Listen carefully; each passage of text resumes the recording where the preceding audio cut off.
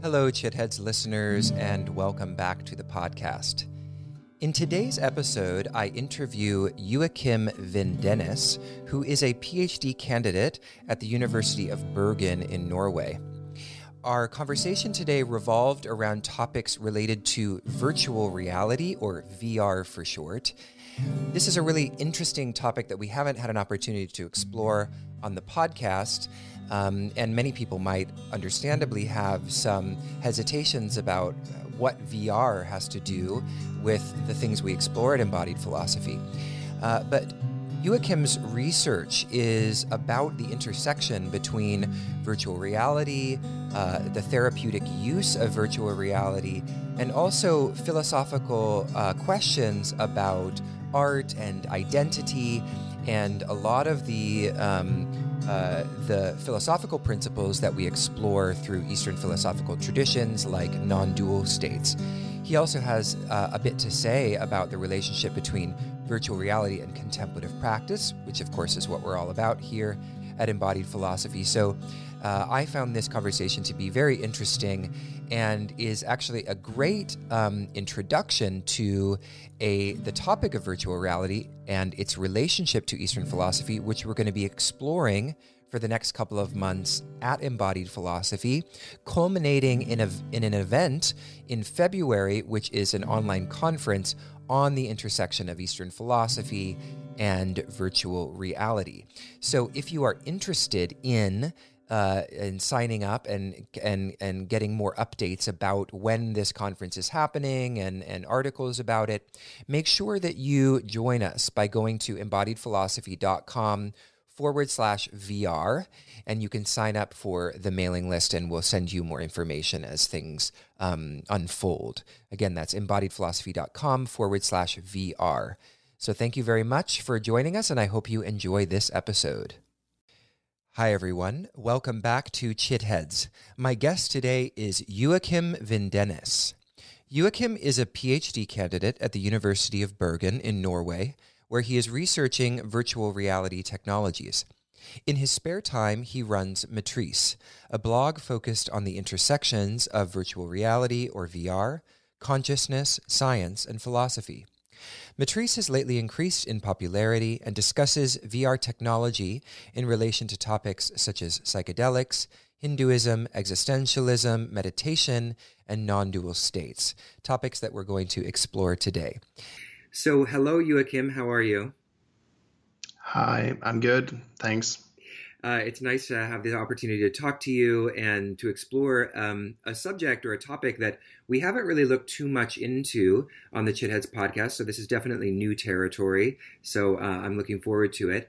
But to begin, I would love to just hear a little bit about, how you became interested in virtual reality and what has led you to, this PhD research that you're doing now. Yeah, I think for me, I just happened to try VR in a shopping mall. And from that instance, it is a very experiential stuff. You have to sort of experience it, which is some of its great aspects. And from then it was, okay, wow, I didn't know what we do with it because it's had like a sort of power. So for me, it was just I was on this mountain looking down and had a fear of heights. So that was really the start for me. And I had just been interested in, okay, this is a nice thing to program because I was a programmer. So it was nice to be fear of heights, or programming an encounter with a fear of heights. Well, not necessarily, just being able to actually program experiences instead of like you have a small graphic user interface, like a square on a screen. This was more lively, more felt. Yeah, so it was an interesting topic to see what you could do with it. So just to press on with that, what you're saying about a fear of heights, was it that the fear of heights led you to want to explore that experience in a way that might get you over your fear of heights, or what was the connection there? We have actually been doing some work with exposure therapy, this for fear of public speaking to some degree, but it was mostly that an actual technology could deliver such intense experiences. Or I like to say that you can deliver the content in the format of reality. And when you get to work with that, okay, you can maybe do more than you can with designing an app for a smartphone or whatever. Yeah, absolutely. So on that, on sort of on the topic of what you're starting to discuss, which is, I think most people, when they think about virtual reality, or when people are considering virtual reality, it's generally spoken about as a kind of escape from reality, or something that is taking us away or distracting us from the needs of the world. It's sort of like a juvenile pastime in some sense. So obviously this is not, your primary interest in VR, although of course it's being used in that way as well. So what are the ways, you're already beginning to discuss the ways in which there are therapeutic benefits, but can you talk about a little bit of the research that's being done around the therapeutic benefits of VR technologies? Yeah, sure. I think there's not necessarily anything wrong with the sort of distraction in itself. Of course, everything can become a problem in that regard, but no, that is not my primary interest.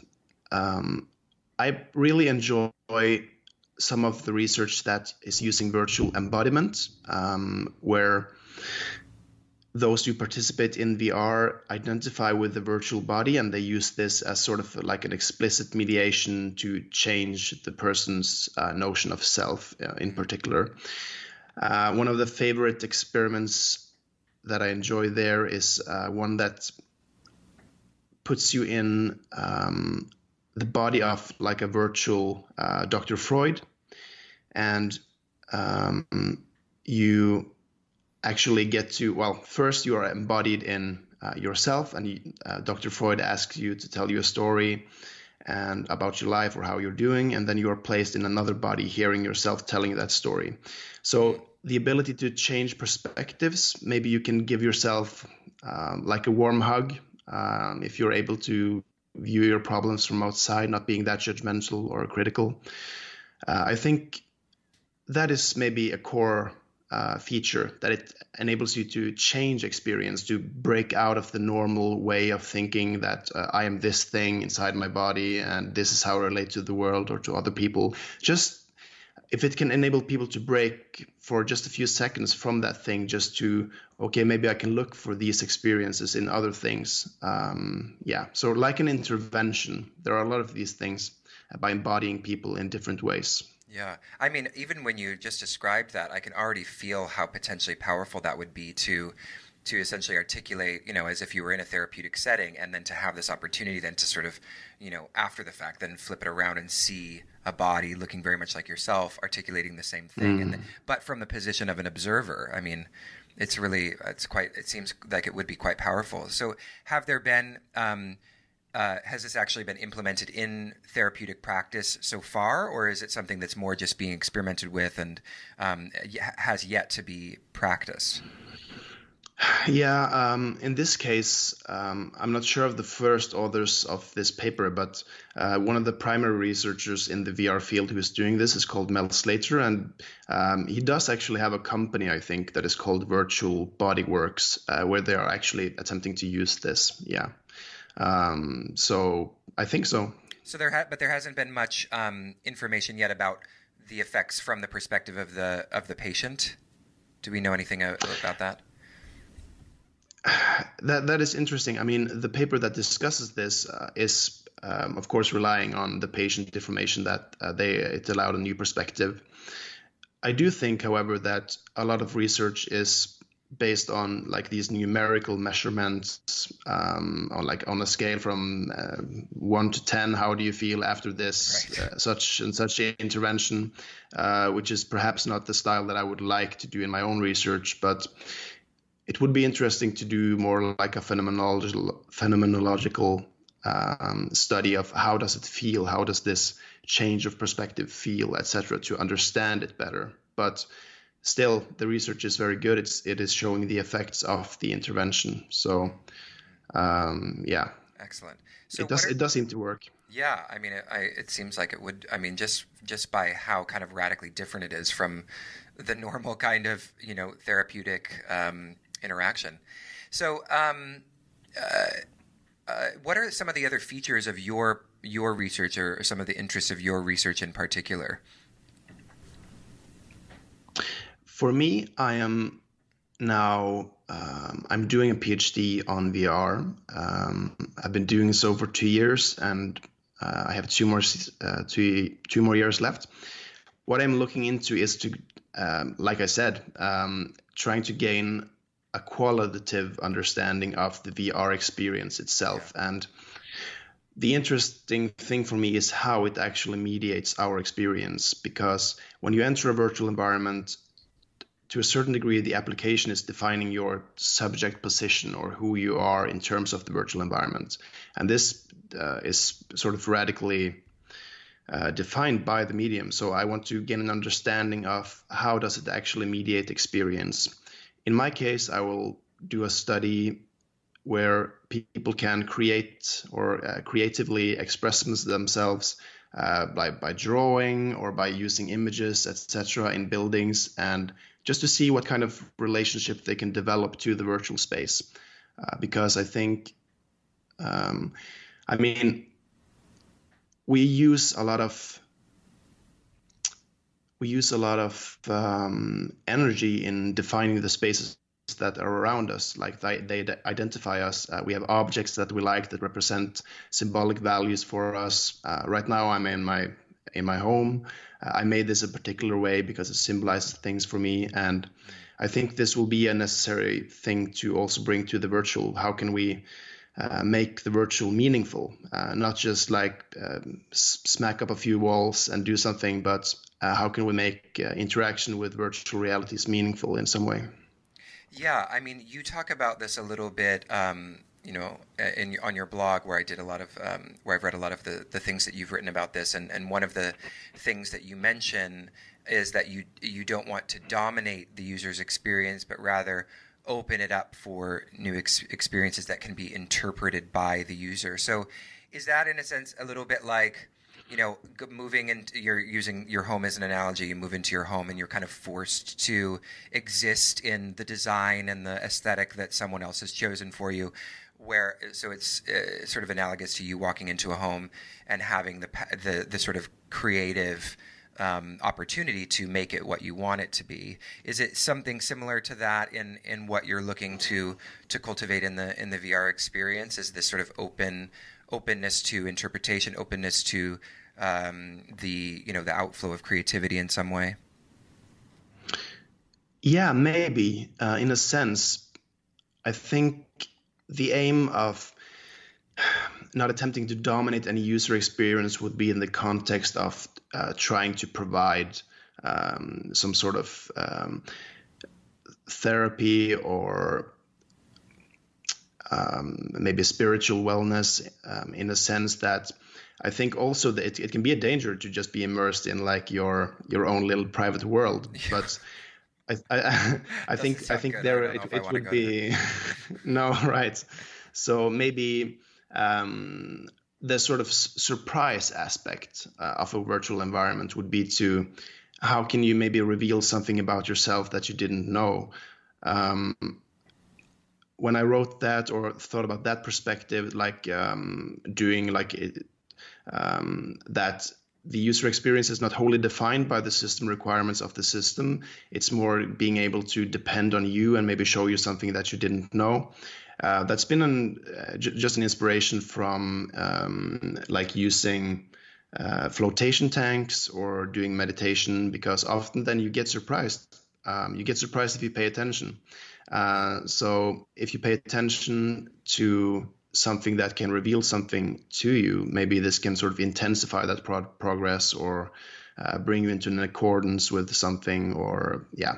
So in this case, the medium would not try to show you something that is predefined, but maybe act as an augmentation of your bodily status or your mind status, or get you to focus in, lock in like a meditation thing into some feed or something, and you can go from there. Yeah. So I'd like to kind of maybe get a little more detailed in what you're talking about already, which is meditation, because of course, those listening are mostly familiar with this podcast as one that explores contemplative practices. So obviously we're already talking about it, but can you speak a little more directly to the ways in which VR can support contemplative practice, versus, I mean, not to say that, the generally formal ways that it can be done are less than effective, but in what ways does VR kind of support or can potentially augment that meditative sort of state? Yeah, sure. I think for my part, I have yet to use VR in any meditative practice, although I have had extraordinary experiences with VR that, of course, have been meditational in the sense that it's been a focused experience on certain aspects. So for me, it's more an interesting way of research, potential future possibilities. But the hypothesis that I do have is that for me, meditation helped me sort of zone in with my body to actually listen in a way, just not to be in my head. And I think that could be an aspect, for instance, through using heart monitors or other sort of biometric signals from the body and sort of portray them through your outer reality. So you have virtual environments that sort of breathe with you through your breath and represents your inner state to a certain extent. And I have hope for like a neurofeedback thing, maybe, that can help you sort of synchronize the two aspects of yourself if you feel very divided or alienated. And maybe that can help you sort of look for that in the everyday. So, okay, so I wanted some clarification around this idea of you were talking about it breathes with you. So is that, just to kind of visually represent it, because I'm having a hard time sort of imagining it, is it that the device is creating a sort of mirroring experience where you are seeing a visual representation of your inner state? Is that essentially what it does? Yeah, but it could also be more or less abstract. I mean, you could have the trees or the wind following your breath, or the clouds moving in a certain. And it could either be firstly based on your heart rate, and then the virtual environment is representing that, or it could be that the virtual environment is calm and is trying to get you calm through the synchronization. So it could be either or, but attempting to this synchronization of the inner state of you and the outer state of the world, to maybe try to approach.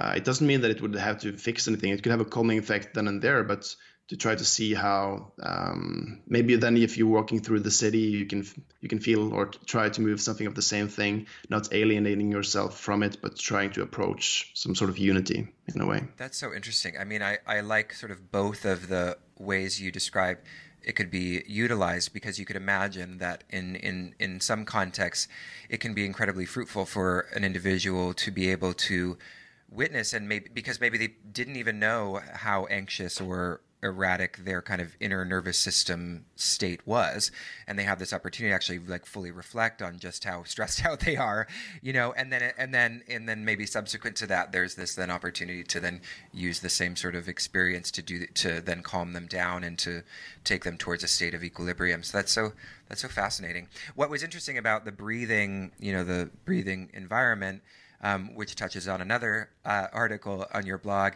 is that it really reminds anyone listening who happens to have taken any kind of psychedelic substance that it sort of is very analogous to that experience, because anybody who's done magic mushrooms, for example, has witnessed the kind of breathing nature of nature, really, and the way in which you see mountains kind of wave-like in a way that sort of corresponds to your own inner tapestry and everything else. So segueing into that, you've written about how virtual reality and psychedelics are in some sense, I don't know, they can facilitate sort of similar types of experience. So do you have any thoughts on that?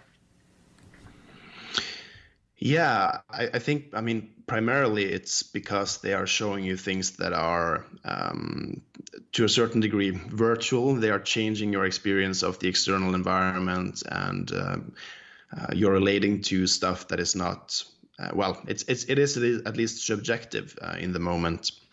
So I think, in a way, psychedelics can be a model for how therapeutic applications should be.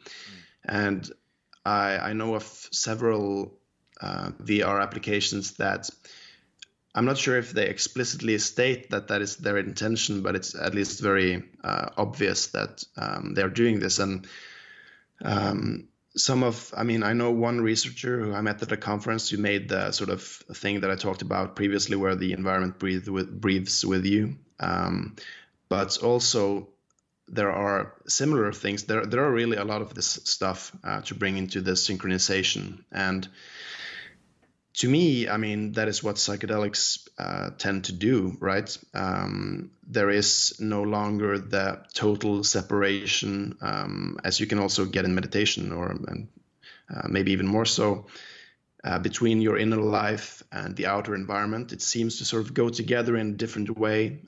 You don't get the blurred, hard line between your subjective state and the outer environment. So I think that VR may have something to learn from psychedelics in this regard. And of course, the one does not exclude the other, which is also an interesting aspect, how maybe VR may be able to facilitate psychedelic experiences in a better way. Yeah. So this is all very interesting, and I guess one of my broader questions that I have for you is, obviously we're witnessing an increased interest in both VR and psychedelics. There seems to be just a seeking out of, states of consciousness that sort of transcend the current and prevailing narratives. And do you have any thoughts, waxing philosophical, as it were, about why this is? Like, is there something specific about the time that we're living in, besides the fact that it's even possible, particularly with VR, that we're so interested in seeking out these kinds of experience? I'm not sure, but I mean, a common thing to blame or praise would be the internet, right? There is a lot of information available to people. You stumble over things, you noticed, oh, what I've thought for so long was so and so. And yeah, I guess information is readily available. And to be honest, psychedelics and virtual reality is one of the, at least to me, it's very interesting. They are very interesting topics. So when information is available, people who are interested will find what is interesting. Yeah. Well, I mean, one of the topics that you explore on your blog relates to Heidegger's conception of, or his critique of technology, which is quite nuanced, but you bring up this idea of an enframing narrative, right? This the way in which we are kind of socialized in various ways to try to lock in or box in our various, perspectives about life and the way that reality functions. And you really point out quite beautifully the way in which VR can assist in maybe disrupting those and framing narratives. So do you have any thoughts on that? Because I guess that's more, the spirit of my question is wondering, are our current enframing narratives in, whatever Western culture leading to just a profound need to break out, in a sense that is maybe more is calling people now more than at other times in history? Yeah, it's a good point. I mean, personally, I notice, at least on the internet, or in general, the tendency to root for a certain team, right? And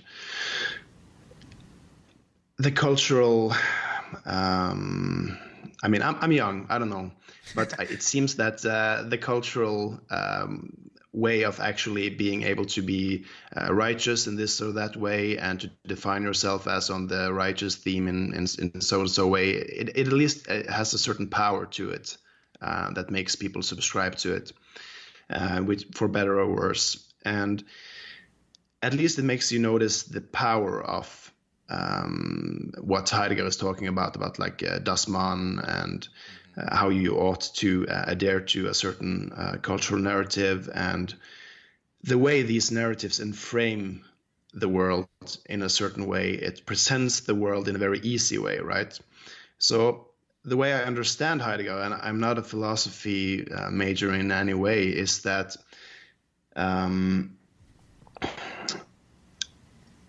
all of these perspectives that people have can be seen to be correct. I mean, they are not wrong. They are correct relative to the own framework that they are presenting on the subject. However, they may still limit revelations. They may still limit our perspectives and the way we see things. And to me, one of the most beautiful experiences in the world is that of revelation, when something breaks loose, when these things fall down and you can actually see the stream in some way coming through, which is more beautiful. And that may be the definition of truth in this regard, as opposed to correctness. Yeah. So I think that many people may feel that. I'm not sure, of course, VR may help in this. It may also make it worse.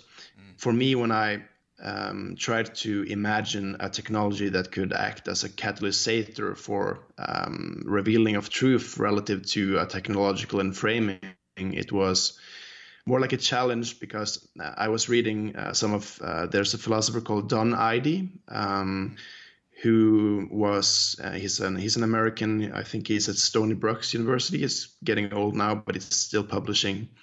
Is very critical of Heidegger's technology. Don, like as in Donald, IHDE. IHDE. Okay, I'm gonna look him up. Sorry to interrupt you. Go ahead. No problem. He was sort of. He is terming a new direction for phenomenology, which he calls post-phenomenology, where he is critical of Heidegger's technology criticism, and sort of, I mean, I'm very heartfelt agreeing with Heidegger. I think it is metaphysically true. It's just not necessarily as practical. So he was writing something like, it's very hard to imagine any modern technology that would fulfill Heidegger's requirements of actually revealing some sort of truth. Yeah. So I try to imagine that just like a thought experiment, how VR could do that. And I think it may be true to an extent, but then again, Heidegger's technology criticism is very rough. Yeah. Not many can escape it. Yeah. Yeah, I mean, and it seems like, and I wonder if this is something you consider as well, I'm sure it is that there's of course like the kind of research that you're doing, which is sort of thinking along the lines of liberation or transcendence or some kind of therapeutic impulse, and then there's sort of the impulse of capitalism, which is going to entertain and in a certain sense like enslave people to the narratives that sell, right? And this is sort of an ongoing, I mean, in every industry, this is of course something that we have to face. So I wonder if there's, even ways in which VR also can kind of assist that political project of, which is sort of what you're saying, political project of kind of disrupting those enframing narratives. Yeah, that's a good question. At the same point of being a person who believes in the power of, say, VR to do good, I would classify myself as a technological determinist also in that regard, and the same thing. What does that mean, technological determinist? What does that mean? That technology sort of runs its own course, and maybe the same thing can be applied to capitalism, that this is something that sort of has to happen or happens, and that we can't do much about it. But at the same time, I would be a part of that. The good thing about that determinism that someone will also explore the positive aspects of it. So maybe it's a perspective of it will get worse before it gets better or something like that. But I think that for many people it will be a personal and existential choice how they deal with technologies, and hopefully for those who are willing to make those choices, there will be available options to use those technologies for other purposes than the prescribed way. That's Yeah, I mean, I sort of feel that way a little bit about phones. I sort of feel like eventually it's going to get so bad that there will be a sort of backlash against, the kind of exhaustive use of phones, or the way in which phones have kind of completely penetrated every aspect of our lives. At least, I feel like certain cultures, especially in American culture, it seems to be getting much worse. And I know, there's slight variations based on culture, but it seems to be getting quite bad. So yeah, I think you're right, and I really liked what you mentioned before about this distinction between truth and correctness, which really actually I think dovetails nicely with the insights of many Eastern philosophical traditions. You write about Hinduism, particularly in your blog, or on your blog, and of course the Eastern mystics would agree that truth is something that transcends the sort of the categorizations of culture. So I wanted to touch on Hinduism because of course many people in our audience are very interested in it, and you see quite a obvious parallelism between the kind of insights of VR and some of the Hindu theological and philosophical principles. So, do you want to talk a little bit about that and the kind of parallel that you see between them? Yeah, to the degree I understand it, I'm quite new to the field, but I think that maybe the primary similarity is the fondness for, or the understanding of the world as a drama. So when I think of VR, I think, okay, what is VR? What is the origin of VR? And I think the origin of VR is our tendency to wish to create stories, maybe to create realities, and to create drama in that sense. So VR is like it's an ultimate representation, and of course Hinduism is a big thing, but at least in the terms of illusion, like Maya, and adhering to the illusory, which can be a negative thing, it can be a cause of suffering, but it can also be a marvelous and magical thing. So the dream, the sort of tickle when we create movies, when we see things, when we create culturally and framing narratives as Heidegger, we wish to create stories, and we wish to create worlds which are equally as virtual, the worlds and the narratives we present to ourselves as maybe things that are mediated through the VR. So it's an interesting perspective for both, for Hinduism to look at VR and for VR to look at Hinduism. Of course, the Matrix film series would be like the ultimate primary example of this for most people, but it's interesting to go further back to the original sort of story. So I enjoy these perspectives. I enjoy it as a worldview in that sense, and it's interesting to see the humanity in the technology, and vice versa.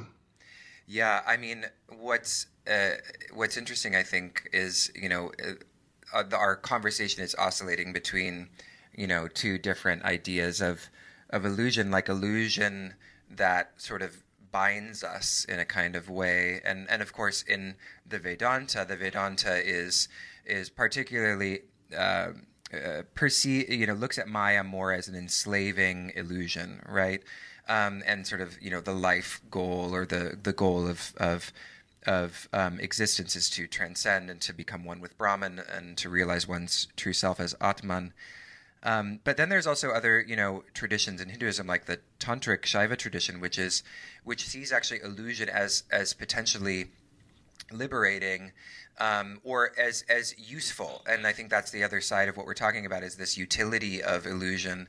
And I was thinking, actually, I wanted to talk about this earlier, but I forgot to bring it up. And I'm wondering if you've seen that Netflix series starring Emma Stone, where they go to this, there's this sort of like therapeutic VR experiment. I can't remember what it's called. I should have looked up the title of it beforehand. But essentially, it's like this. These people get selected and they are supposed to get some money, but it's this big radical experiment where the machine is basically a therapist, and the machine essentially has some kind of consciousness. But the individuals who enter into this this experiment, they have virtual encounters with each other, and then they also have virtual experiences by themselves. And the computer that is the therapist also plays roles in this kind of illusion. And the point of it is to work them through certain traumas or certain issues. And the character of Emma Stone, for example, ends up her sister dies, and she has a lot of guilt and grief over it. And by the end of the series, she sort of moves through this grief, and actually transcends it. And to me, that also really aligns with the kind of Hindu narrative of Maya or of Leela, where we are, going through these different narratives of life in order to resolve certain karmas. Yeah. I haven't seen it, unfortunately, but that sounds like a great tip. I should do. But yeah, I think Leela, is that like play or something? It's play, yeah. Maybe, yeah.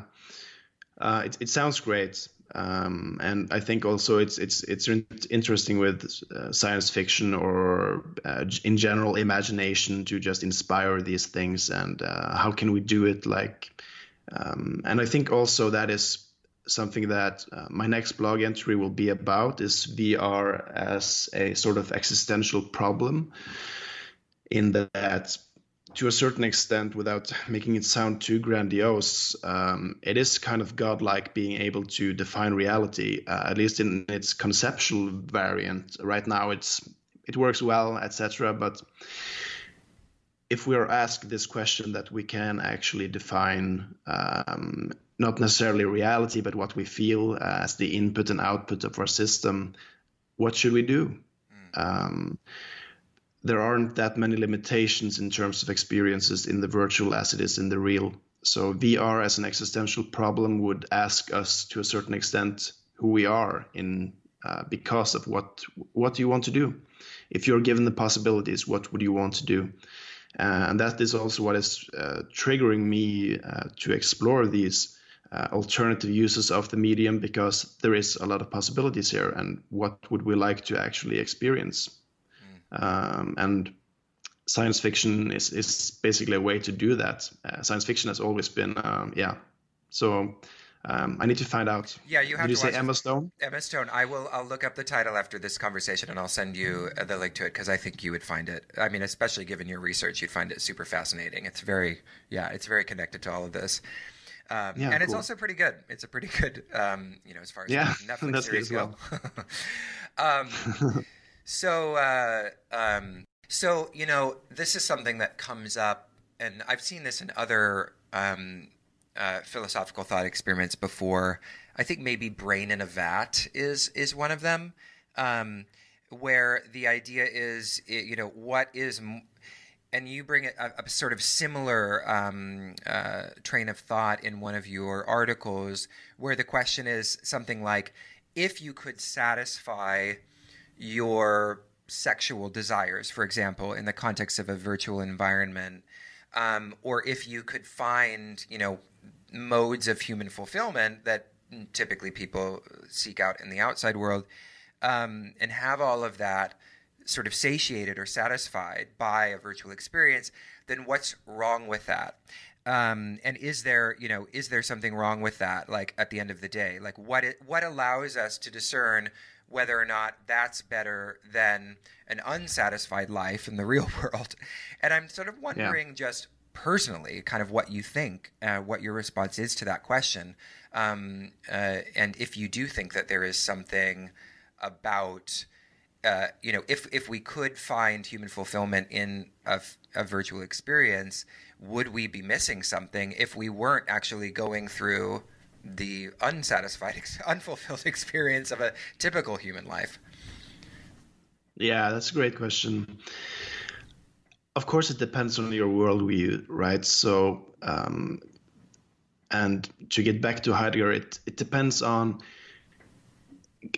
do you imagine or can you imagine that your life will give you a surprise? Say that you are in a rut, you're stuck, there's not much hope, etc., and you have the possibility of a good virtual life.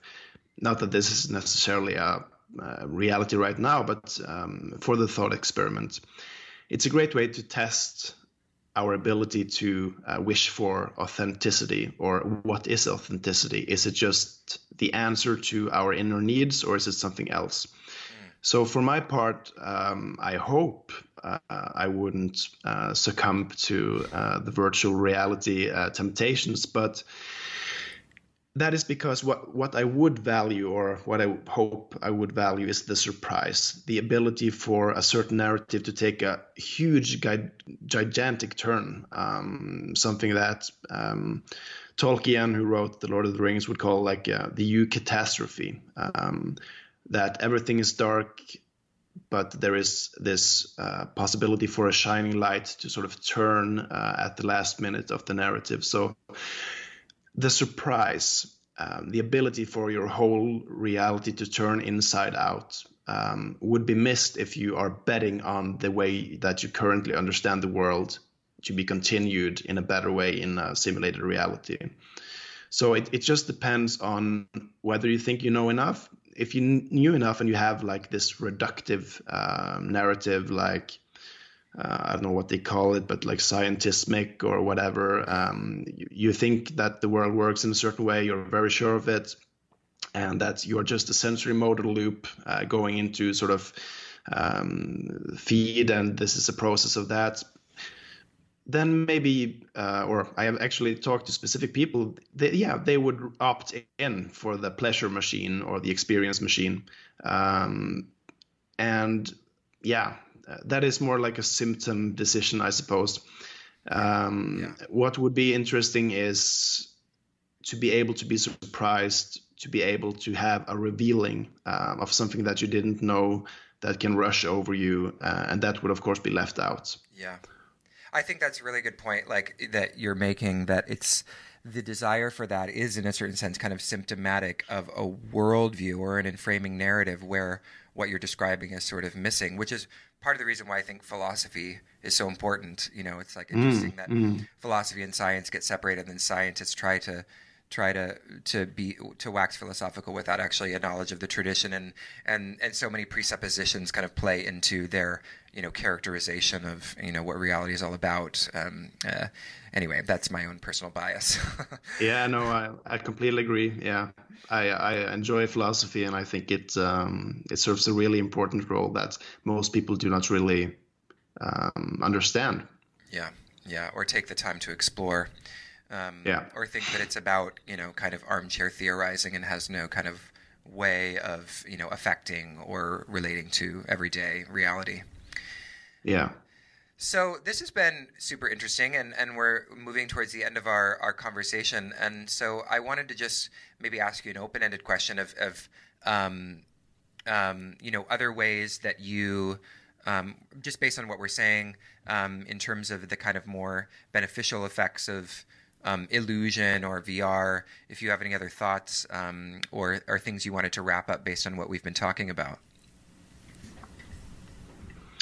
Yeah, I'm not sure. I think that whatever gets people to adopt or try new perspectives, and even if it's in a sort of an interventional way, if it can surprise them into new perspectives, it's what is needed. So I don't think that, say if you're trying to approach some sort of understanding or enlightenment, it wouldn't be depending, of course, on the actual virtual experience. The virtual experience would be a way to open up said view of perspective towards something. So my hope for VR is that it can give people new experiences that can help them not to live in VR, but to use that as a way to actually appreciate reality, which is something that Jaron Lanier, who actually founded the term VR, is talking about in his book.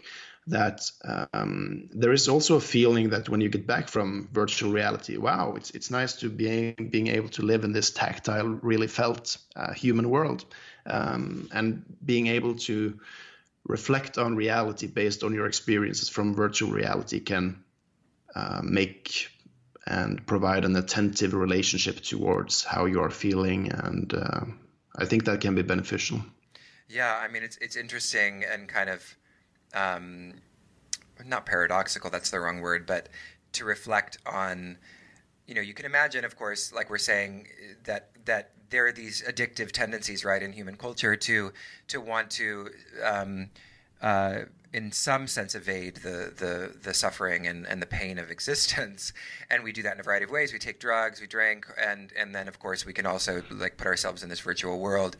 And you're describing sort of that the VR might itself also could potentially, used in the right way, actually help to heal that which would trigger someone to live completely in a virtual world. So using VR to transcend your addiction to VR might be an interesting thing to explore. Yeah, exactly. So lastly, I guess one thing that I wanted to talk about, which we've been talking a little bit about, but I wanted to talk about it more directly, is there is this sense of that the freeing of different kinds of experiences, it feels a little bit similar to a kind of artistic impulse, right? And the art as something that kind of exceeds the normal boundaries of our aesthetic imagination. And you talk about this a little bit, I think, in your considerations of Heidegger, where Heidegger was interested, particularly at the end of his work, in this what you describe with the term poesis, the Greek term poesis, which is it? Do you think it's okay to translate that as just kind of the poetic impulse of life, and the way in which VR might be able to help free us toward the kind of healing possibilities of that artful and creative kind of the various forms of expression? Yeah, I really enjoy that. At least the degree to which I understand it, poesis will be more open, less classified, less judgmental from beforehand. It will be more, okay, what is this? So being able to facilitate the openness is a great thing. The less classified it is, the less directed, the more explorative, the more dependent on experience, redirecting to experience of being. If that can be facilitated, then that is great. And that is the great role of art. I didn't enjoy it before because I think I was a classifier. I like to classify things. But and then you realize you can classify art as a non-classifier. Yeah, right. Then I became an art critic. Yeah, I think that is a great potential. Just opening up to experience. Yeah. Beautiful. All right. Well, Joachim, this has been a fantastic conversation. So the last thing I wanted to ask you about is if you have anything you'd like to point people to. I know you have your website. What is the website's address for those listening? It is matrise.no. So that's matrise.no. And yeah, that's where it's at. All right. And, I don't have anything else. And I wanted to use this opportunity also to mention that you are going to be speaking at our virtual reality conference, which is happening in February, and this is actually the first of our kind of forms of media that we're releasing about this VR topic. So those of you who are listening who are interested in exploring more of this intersection between virtual reality, Eastern philosophy, contemplative practice, therapy, this is basically the theme of our upcoming quarter. Next few months, we're going to be looking more at that. So be sure to check out our website for more information. So Joachim, thank you so much. This has been such a pleasure. Thank you.